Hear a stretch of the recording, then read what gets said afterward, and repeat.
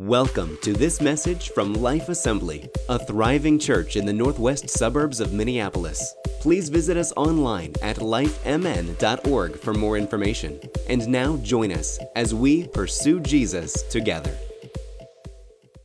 Well, welcome. I pray that you felt welcome today and you feel like you are a part of the family of God. And even if you're online with us today, you're one of us. God bless you. Thank you for joining us. In Matthew 28, 18 through 20, these are the very popular or famous last words of Christ. And we see that right before this, God has given Jesus all authority on heaven and on earth. And then Jesus gives this directive. He says, therefore go and make disciples of all nations, say all, baptizing them in the name of the Father and of the Son and of the Holy Spirit, teaching them to observe all that I have commanded you. And behold, I am with you always, even to the end of the age. Our mission at Life Assembly Church is to make and multiply disciples in a diverse, multi-generational church. It's on the front of our website. Why is it important to disciple? Why is it that we should be diverse? And why is it important that we're multi-generational? I'm so glad you asked. Great question. Discipleship. Therefore go and make. It's a verb. Make disciples. In other words, Jesus saves, we disciple. Jesus saves, we disciple.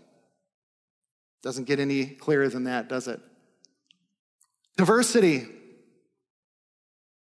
Disciples of all nations. In the northwest suburbs of Minneapolis, where most of us live, there are nations represented here. So many nations. I was just sharing with Steve and Tamara that I got to share the gospel with somebody from another nation in our city this week. Every nation. Make disciples of all nations. That means, and my prayer is that our church begins more so to reflect the community. All nations. Multi-generational. Well, Pastor Dale, it didn't say multi-generational. Well, let me share something with you. When Jana and I were in a church for about 9 years, and it ended up being a very young church, and I am pretty sure that the older people stayed out because they knew better. There was not wisdom and there was not guidance happening in this place. And when we moved from the city and we ended up going back to the church where we got married and I started going back to school, and the very first thing that Jana and I did, the very first thing is we got involved in a life group, and we were the youngest by at least 20 years. And we did it on purpose. We needed wisdom, we needed discipleship, and they loved having us. So we were actually wanted. It was awesome, and we were so filled with joy by being in the midst of this. As a church, I believe it is one of the healthiest things that we can do when we strive to be able to have from birth to the end of life. We need it. We need each other. And sometimes we have to forego some of our preferences. Sometimes we do. When I first started here, I was interviewed by a radio station I'd never heard of, but I thought, hey, why not, right? And we just started talking off air, and he said, well, what's your goal? And I started talking about the importance of having a birth to end of life church. And the guy said, well, good luck with that. And I was like, all right, it looks like I have some challenges ahead. He was quite a bit older than me, and so I figured there was some wisdom that he was sharing, but it was a little bit, and unfortunately, cynical.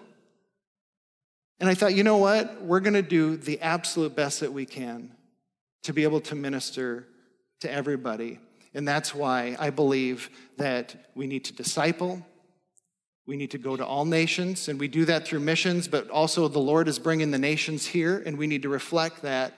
And lastly, we need to be a multi-generational church because I believe it's in the heartbeat of God. Church, we have a mandate to pursue Jesus together through discipleship, diversity, and multi-generational mindset, and we need to continue to make those steps, and I love it. I love it.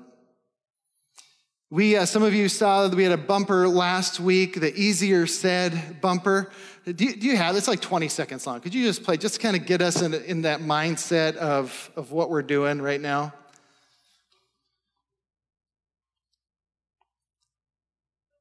Don't have it? All right, so it's not happening. So Easier Said is the way that we are approaching the book of James. So it's going to take me a few minutes here that we get on the same page and see who James is, who wrote this book, and why we are calling it this. But I think it's actually pretty self-explanatory. And with the examples, we could do this all day. I mean, think of it. Parenting through a pandemic. Easier said, right, than done. Getting old. Easier said. By the way, where were you older folks when I turned 30 and all of a sudden caffeine was keeping me up all night? Nobody told me that. This is your fault. You were supposed to disciple me. Where were you when I was 40 and all of a sudden I'm looking like my parents and I'm going, what? Jana, I can't read what's happening. This is your fault. And I'll just say this. I'm not ready for 50 yet, so hold off. Hold off, all right? Hold off. Thank you. Not from here, not from here. Marriage, easier said. Going back to school later in life, oh my goodness. Yeah, paying your bills. Yes, doing your homework, kids. Come on. Doing your chores. Organizing Fall Fest in the middle of a pandemic. Staff, that one was for you. When it comes to being followers of Jesus, it is easier said than done in a lot of ways. Just have faith, they say. But hard times come and our faith wanes. Someone may say, well, just trust God. But when you do not see an answer, our trust begins to break down and we begin to question. Sometimes people say, well, it's just a season. I'm going to let you in on a little behind the scenes husband-wife. This would be by law considered confidential. My wife and I were talking and she said to me, and I'll deny it, by the way. She said, if one more person tells me that this is just a season, I might become violent. Sometimes that's the last thing that we want to hear, right? It's just a season. I'm thinking, do you know how long our Minnesota winters are? Do not call this a season. Man, we get it. We all get it here. There are so many things in life and in Scripture that are easier said than done. But you know what? I know that. You know that. Guess what? God knows that too. God is not constantly disappointed in you. He is not ruminating on all of your failures. God did not send his one and his only son for garbage. He gave himself up for you because you matter, because he loves you, because you are worth it. You are worth it. This may sound a little cheesy, but I hope it sticks this morning, is that his direction is our protection. His direction is our protection. A few weeks ago, I compared God's commandments and his direction like the bumpers while bowling. You know, that it helps keep the ball in the middle and where it's supposed to go. God's direction, God's directives, his commands to us are the guardrails. They are the bumpers to help keep us going straight, not meant to harm us, to keep us together. Keep us out of the gutter. But my friends are in the gutter. It's so fun. Think of Israel. Israel said to God, listen, God, we really appreciate that you helped rule us and all of this. Theocracy was wonderful, but all of the other nations, all of my friends have kings. So, God, how about you just give us a king? And God said, why would you want to be like all nations, like your friends, right? Why would you want to be like them when I am God? And you guys are doing great. You're flourishing. You're doing wonderfully. And then they said, no, I want it, Mom. Dad, they're going. I want to go. And then God said, if I appoint a king, they are going to raise your taxes. Not meaning to be political, okay? Gonna raise your taxes. I shouldn't have said that. I'm so sorry. You're gonna raise your taxes, and guess what? You're gonna become slaves. You're gonna have to work harder now for a king. We wanna be like our friends. So he had to push the button and take the gutter bumpers off. He puts these commands, he puts these directives to help us for our protection. His direction is for our protection. Here's my challenge to you for the next 4 weeks. I'm asking you to join me as we pull out some of these directions that we are getting. These directions for our protection. They are extremely practical. James is above practical and simplistic. Anybody that can read can pretty much read it and understand it. When I was a youth pastor, I saw kids connecting to the book of James, especially the guys, early on because this was so clear and easy. Women, usually I talk to the guys and how to talk about marriage and relationships. Women, this is just for you. Read the book of James, and that's how I want you to talk to your husbands from now on. Okay? No hidden codes. No, I wish you just would have known, right? Just say it. Just say it. And they're going to be like, oh, sweet, I can do that. All right? Book of James. Women, this is your job. Do it and just think of your husbands. Do the dishes. Done. I can do the dishes, right? Don't put out the dirty dishes and hope that they see it and then do it, okay? That's some marriage advice for you today. That's free. Okay, clap for the, okay. Oh, man. Okay, so who's James? Who's James? So there are a couple James in the New Testament, Jameses, however you want to say it. And there are two thoughts of who the James could be that wrote this. And the first one is James, son of Zebedee, who was one of Jesus's 12 disciples. And so in all practical purposes, it makes sense to think that he wrote it. He would have had more gravitas. He would have had more authority. He was with Jesus the entire time, where his brother James was not. And so, did I say the name right? Okay, James, yes. So James, son of Zebedee. The problem is in Acts 12:2, I don't have this for you. You can just write it down if you like taking notes. James 12:2, he was killed by Herod's sword. Okay, and so that was in the early 40s. So we know that James could not have written this book, even though this book is one of the very first books that were written in our New Testament along with Galatians. So who does that leave us? That leaves us with James, the younger brother of Jesus. Now, I normally would move past this, but I've had a lot of people confused about this and say, wait a second, you're saying Jesus had brothers? Yes. Okay. So once Mary, she was a virgin, she gave birth to Jesus. Okay. but she was betrothed to Joseph. They got married. After Jesus, they had children. So these would have been the half-brothers of Jesus. Now, how do we know that James, the brother of Jesus, was a good chance that he was never really a follower of Jesus in the beginning? Well, let's go to John chapter 7, verse 5. I believe I have that verse for you.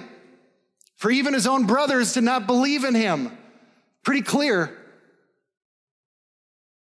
Now, I will say this.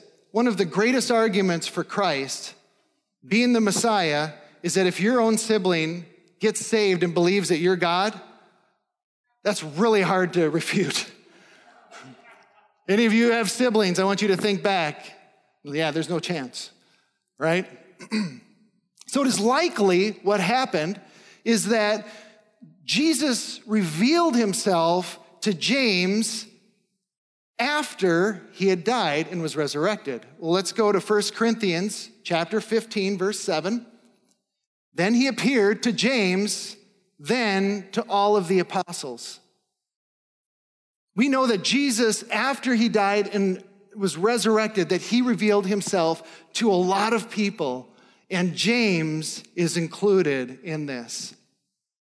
In one way, James, his letter that we're reading today, he was at a disadvantage because he was not in the ministry of Jesus all of those years. He probably, visited and he probably heard a lot of his things and then rolled his eyes at his older brother.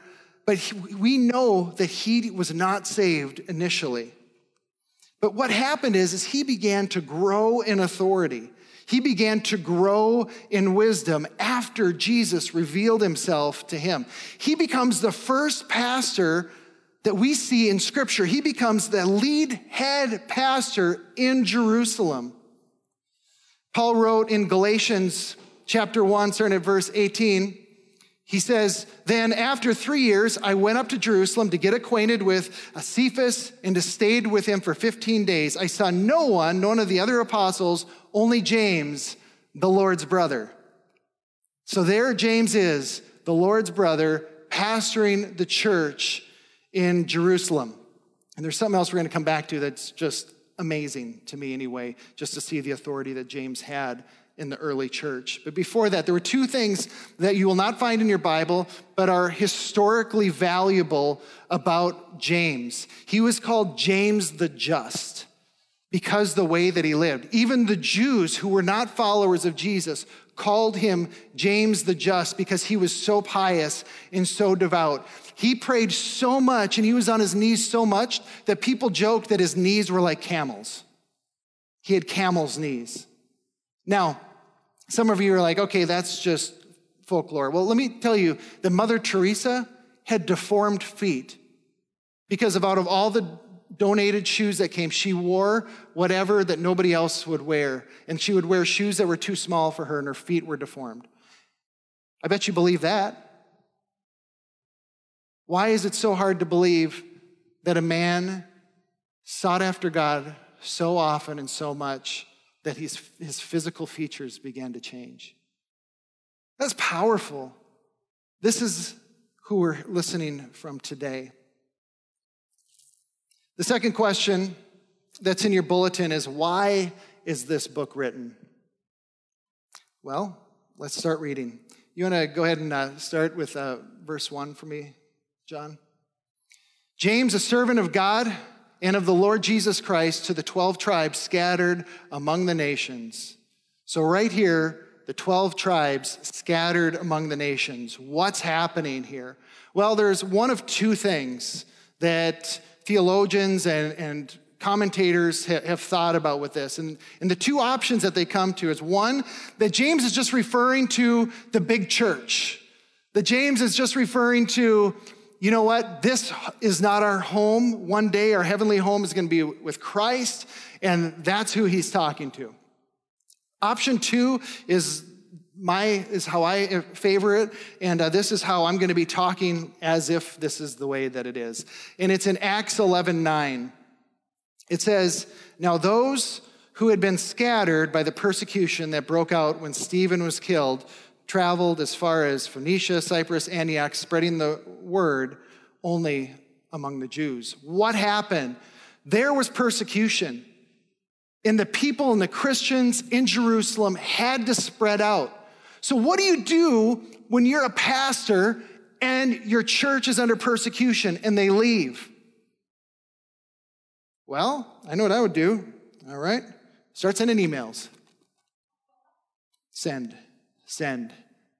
Group message, send. Start making some videos, start posting them on YouTube and on Facebook. Okay, we gotta give direction. We have to give discipleship right now to our people. We need to communicate with them. So think of this for a second. Can you go back to James 1? I'm sorry, I'm gonna make you jump around with me today. James, a servant of God and those of the Lord Jesus Christ, to the 12 tribes scattered among the nations. The church is scattered. They had to go because of persecution. So think of this. We are hearing from James, the brother of Jesus, who began to gain in authority around the people and the disciples and the apostles. He is James the Just. This man spends so much time on his knees that his knees are disfigured. And this is who we're hearing from today with the power of the Holy Spirit speaking to him, even today. And so when we're thinking of, well, hard times come, well, let's listen to the first thing that he says. So, to consider it pure joy, my brothers and sisters, whenever you face trials of many kinds. Number one, easier said than done, joy in trials. Boy, are we in a trial, aren't we? We are in 2020, the year that was so filled of hope, and it just tipped over like those porta potties in our parking lot that we came to this morning, right? That was a good picture of 2020 for us. Joy in trial. James was not writing this from his mansion. He was not writing this and looking at his Rolls Royce and all of his cars that were in his driveway. James is writing this to his beloved church, followers of Jesus that had to find new homes, that are surviving in Antioch and in these different places. And he is talking to them, and in the midst of it, he's saying, friends, we can find joy. And you know what? When we face these type of trials, can it be said of us, church, that in the midst of a pandemic, that we can find joy in Christ? Could it be said of you? James is telling us it's possible. Don't be mad at me. Okay, verse 3. Because you know that the testing of your faith produces perseverance. Let perseverance finish its work so that you may be mature and complete, not lacking anything. Some of you may remember a couple of weeks ago we talked about that. It's also steadfastness. Let your steadfastness finish. All right, keep going.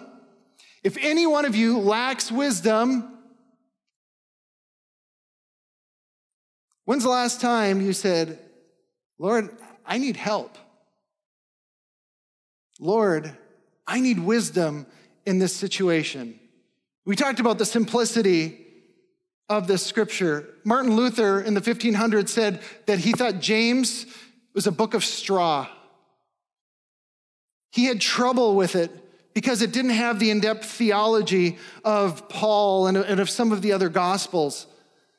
But I believe the importance of this is of a man as a pastor, trying to direct his church in difficult times. And this sounds super simple, but how many of you are like, oh yeah, I guess I should ask God for wisdom?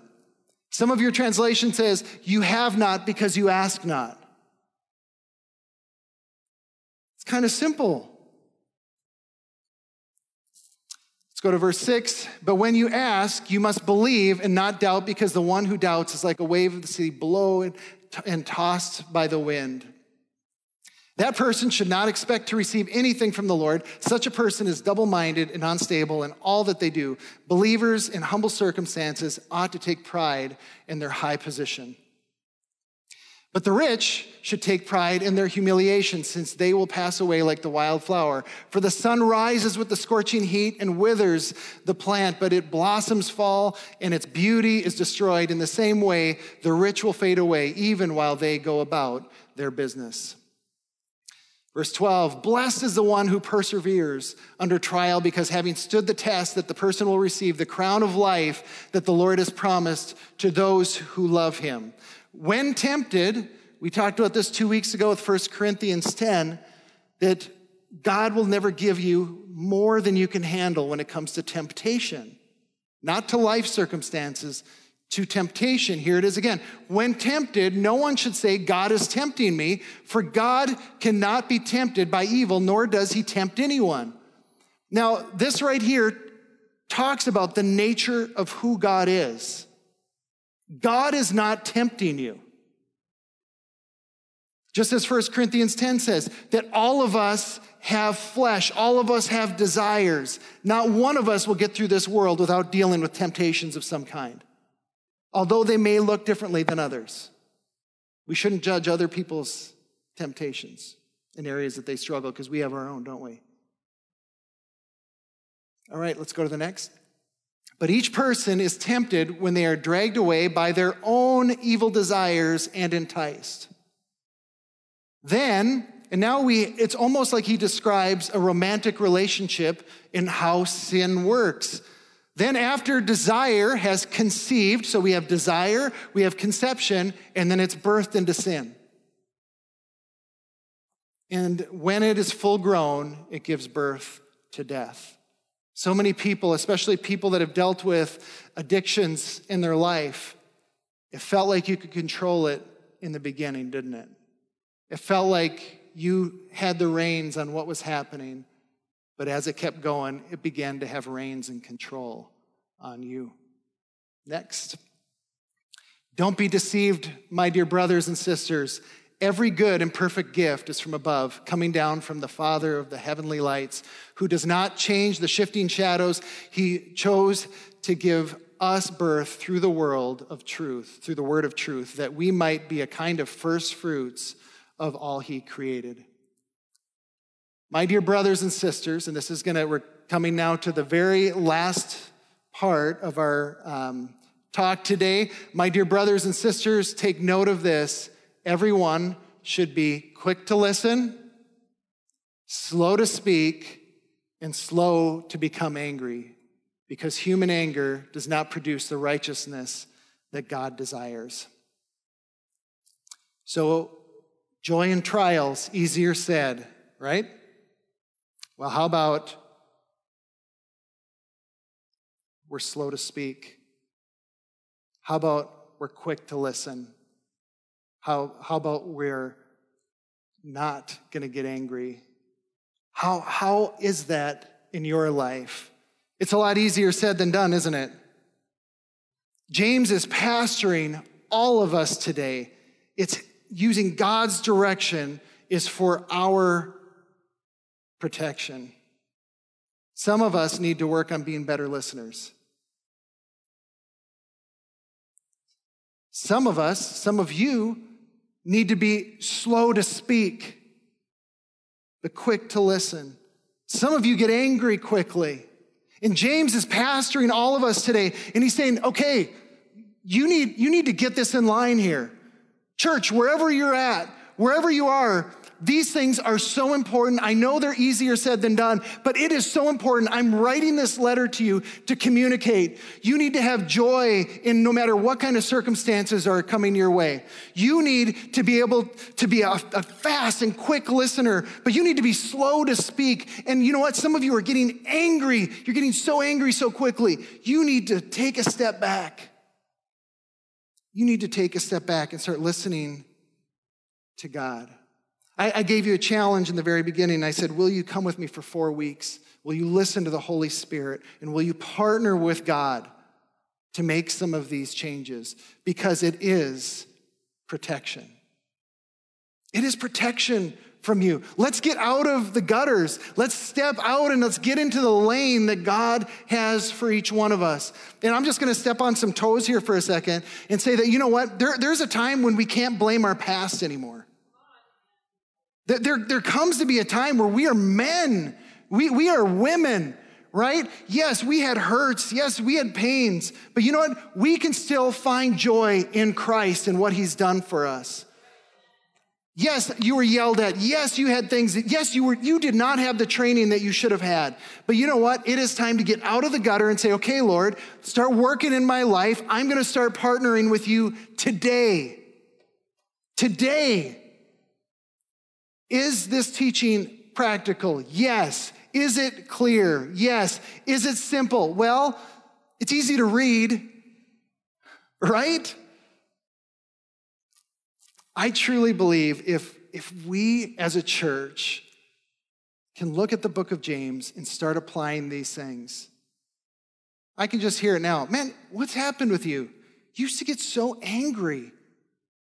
Well, I just decided I needed to start giving my anger over to God, and God's been working at me day by day. I'm not always perfect. Man, I feel like you're listening a whole lot more than you used to. You're like actually listening to what I'm saying. You're giving really thoughtful responses. Yeah, I've asked the Lord for help. He said sometimes you don't ask for help, so I'm asking God for help, and it's weird, he's helping me, and I feel like my life is changing. That's how it works, friends. This is a part of us being a church, being pastored by the brother of Jesus. And this is how I'm going to end off for us today. In Acts chapter 15, there was this council called the Council of Jerusalem. Could you put up that slide for me? This is one of the coolest things to just give you a picture of the authority of who James is, and it's just so awesome.